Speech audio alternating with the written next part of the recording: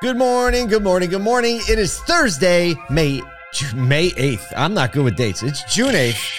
It's been that kind of thing. We're talking about a labor showdown, VW not marking vehicles up, and a soccer player.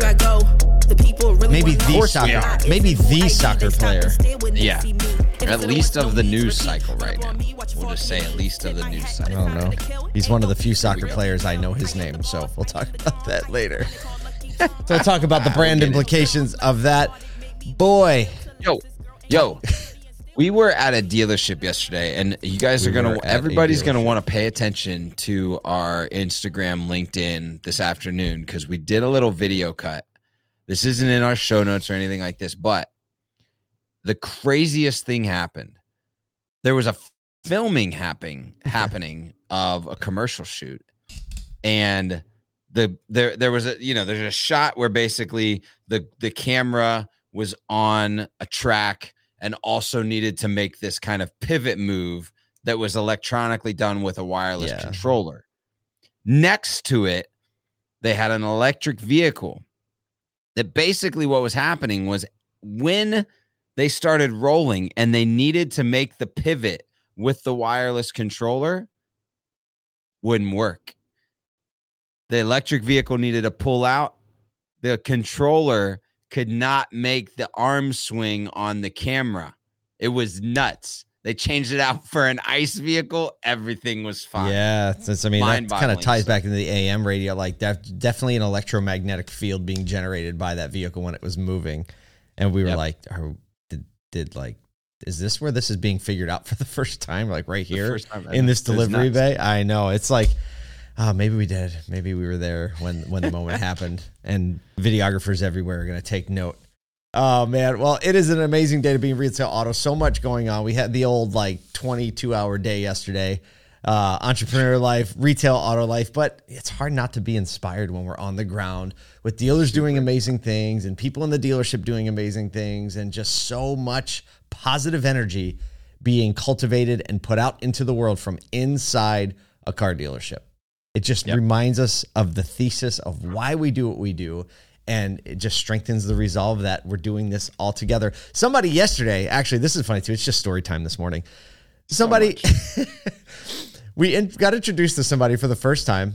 Oh, hi, I'm Paul, I'm Kyle. This is kind of what we do. This is who we are. And he goes, hey, that logo on your hat. He said, that logo on your hat. I think I get that email every day. So the fact that he knew, he literally, then Kyle has to look, opens the email every day, is definitely a loyal reader of the email. And he didn't know who we were, which to me signifies we're doing something very right.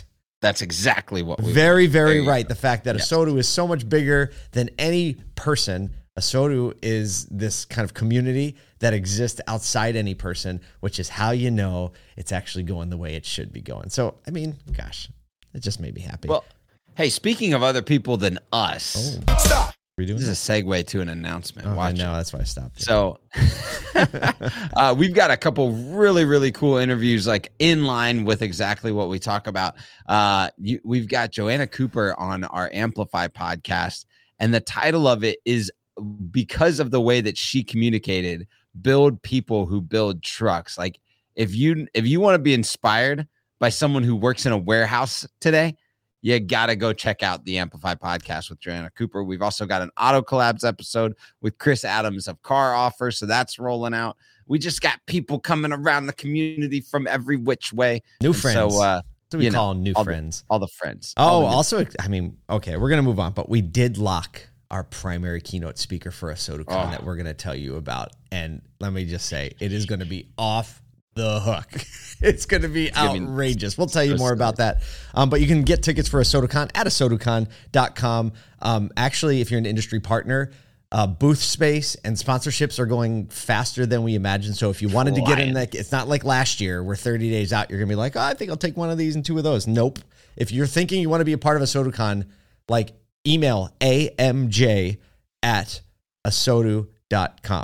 amj@asodu.com. Get in that game. And if you want tickets, get them now. They're cheaper than they're going to be, and they're going to get more expensive as we get closer. All right, let's talk about getting closer to things. Segue. That was a double segue in what could be a drawn-out fight. The United Auto Workers, the UAW, labor union prepares for negotiations with Detroit automakers, GM, Ford, and Stellantis. The big conflict that everyone's talking about is regarding the pay for 18,000 future workers. It's an interesting one. At their electric vehicle battery plants, these workers were hired through a lot of these joint ventures that we're seeing. So the fact that they're joint ventures, they're not covered by existing labor contracts, posing complexities for the UAW and ensuring, their mission to ensure equitable wages and conditions. So the Ultium cell plant, the joint venture between GM and LG Energy is an example. The UAW is trying to establish a deal for its 1,100 workers there. And they're trying to put all the battery workers under its master contract. Manufacturers, on the other hand, are arguing that joint ventures are about accessing battery production and knowledge rather than compensation issues. They're like, no, these are different things. We're trying to figure stuff out in these joint ventures, and we're not just like business as usual. So here's a quote, and then we'll jam on it. This is from Mike Booth, UAW vice president, who will lead the talks with GM this year. He said the transition from internal combustion to electric has to be just transition. We have to make sure that no one is left behind. Man, you just think about this and the impact of a change in the delivery and build of vehicles impacts not just consumers, but employees. And it's wild that because of like a joint venture, maybe they're hired through the LG side of things or through a battery side or through a type of like, temp worker. There's multiple different ways that these people can be brought in that they wouldn't be covered by the typical labor standards and be under that guide. Now, always unions, there's some personal interest there and management and all of that, but also there's a lot of good that they do, especially in the warehouse manufacturing side of things. So, this is it's a whole new complexity. And I love that they're just like, no, it should just be an easy transition. We need to make sure and care for these workers too. Just a transition it's not a huge deal. Yeah. But it could be because like you look at just the way that OEMs are starting to look at the opportunities on the other side of a change in production and a change in vehicle manufacturing across the board. They're looking to cut costs. They're looking to change the way things are made, things are delivered, customer communications, all of that. So it's just like every step of the way has to be carefully considered to make sure the consumer and the employee is at the heart of every decision. Earlier the week, we were talking about Mary Barra's comments, GM CEO, about not being able to get $20,000 or $30,000 to $40,000 EVs to profitability until 2030. So obviously, the fight just to get these vehicles profitable as it stands is difficult. This is another layer in that complex dance that the industry is doing around this transition, or I don't even know. It's a transition to EVs. We'll see what happens. We'll see. Who knows? We definitely don't know. Speaking of not exactly knowing. Stop. Segue. Time. So as long as the long anticipated Volkswagen, the mini bus, the ID, what's it called? I have it here somewhere. The ID Buzz. As that's getting ready for release like really, really soon. Volkswagen of America CEO Pablo Desai warns dealers against price gouging, recognizing the potential for excessive markups. Here we go again. He emphasized the need for a fair pricing system for both consumers and dealers, but has yet to propose a specific solution. He also opposes, by the way, introducing some sort of like first edition of the van, a common strategy, that kind of boosts the demand and boosts the profit and the drama around the release. Like, here's the first one we're releasing. And he thinks we're not going to do that either, that customers should not have to pay more. And he says, I quote, "We cannot make a mistake with this vehicle with respect to the customer. We cannot have markup." So obviously trying to learn a little bit from what happened with the F-150 Lightning and the Hummer and all the other like mass. Granted, this isn't as massive of a market, but it's a huge niche market. It's a major release. It's the kind of the first vehicle of its kind. And when you have enthusiasts involved, you have the opportunity for profit. Man, I see both sides of this, right? Because I don't care what vehicle has come out over the last 20 years.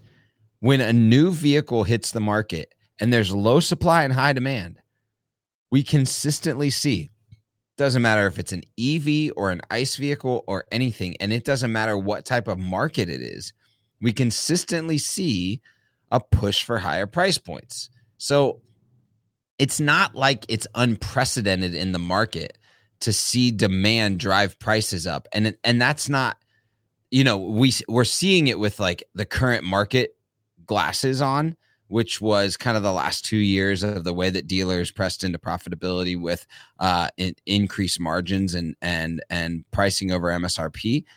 And so if we took those glasses off and just said, oh, this is a new vehicle on the market, we've seen this happen before, I think that you wouldn't be the consumer wouldn't be as nervous about that potential. And even though OEM, because it's not something that has ever not been the case. So, I see that side, but I also see the side where it's like, hey, as these new vehicles come out, if we set a precedent for always having large dealer markups whenever a new vehicle comes out, we're going to start to harm our customer view of the brand. So because that's going to be more of a norm where things that we've never seen before kind of come out, I can see the like nervousness on the side of the OEM for the way that the brand is perceived. So I wonder there's some way that they can reward dealers for not selling. I mean, they try to do that, right, with inventory and things like that. VW seems like the brand in general, and VW dealers, they understand brand, I would say, more than most, or at least are in that top tier of people who understand brand and who really do think like our buyers and our community first. So I think that this is, my prediction is this is going to be a little bit of an education in how you can execute something like this well, although we don't know how it'd be interesting to kind of get a dealer survey of like, hey, are VW dealers even already engaged, in a large percentage? We should get our buddy John Luciano in on this. Yeah, because he probably has a little idea. Maybe we'll do a little research today. Yeah. Do a little text message thread. I think it's worth it. Well, speaking of a few text message threads going yesterday and today. Stop. A lot. Segue. Time. Kyle, this is your world.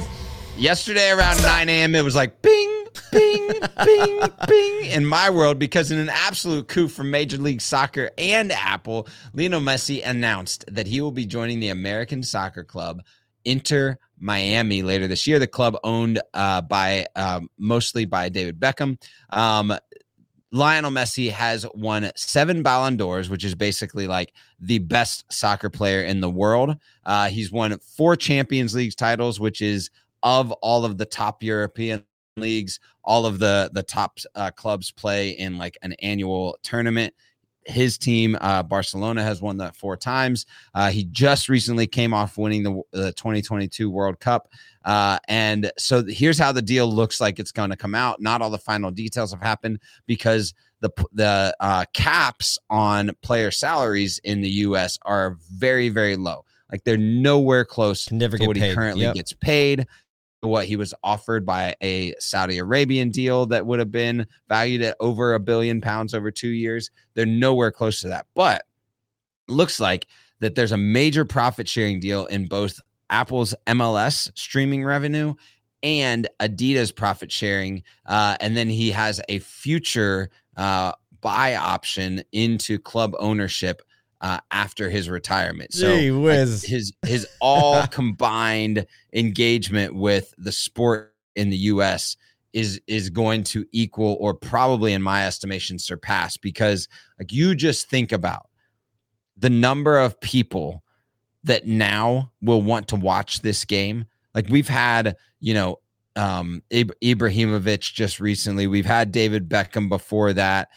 We've had a bunch of European stars come over, but the energy around MLS when they came over was nowhere close to what it is right now, especially coming off, the strong 2022 World Cup and viewership in the U.S. We've got the World Cup coming to the Canada, U.S., and Mexico here in 2026. And so all of that energy, along with Messi, is just going to drive a ridiculous amount of streaming subscriptions and jersey sales. And so, like, I think it's going to be unbelievable what this brings to the audience in the U.S. Let me break that down for all you non-soccer fans out there.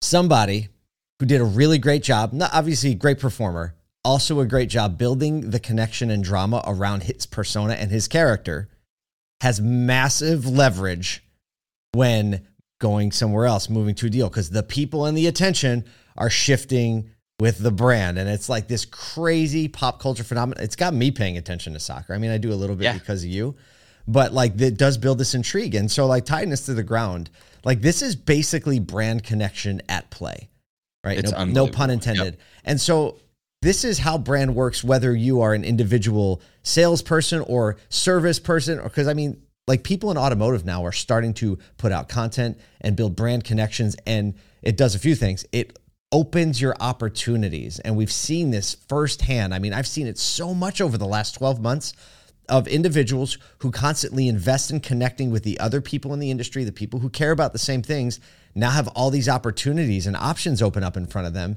because people understand what they're about. They want some of that in their spot. And so this is an awesome example of brand connection at play in a realm of soccer, but it actually works in retail automotive as well. It actually works in personal brand as well. It actually works inside your own organization. Building that brand connection inside your organization. Guess what? Because the affinity of the consumer, the community, all of that just comes closer. Oh, I'm talking about amongst your own team. Now, I'm not even thinking retail.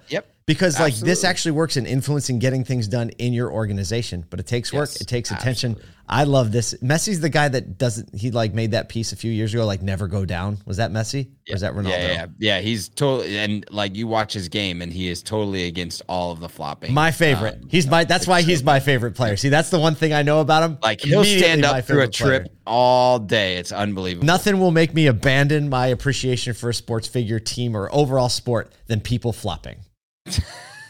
That's why I can't watch the NBA anymore, honestly. And you can't watch Spanish soccer. That's it. Oh, is that? Well, I mean, that's kind of like just Spanish TV in general, right? It's a little over the top. Right. So, I mean, that shoe actually kind of fits. I might actually just see that as like, it's just part of the flair of the culture.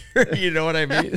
Oh, well, whatever you're doing today, we hope you exhibit a little of the flair of the culture of retail automotive inside your own store, inside your own business, and man, let it get out into the world. Serve some people. Do all that good stuff.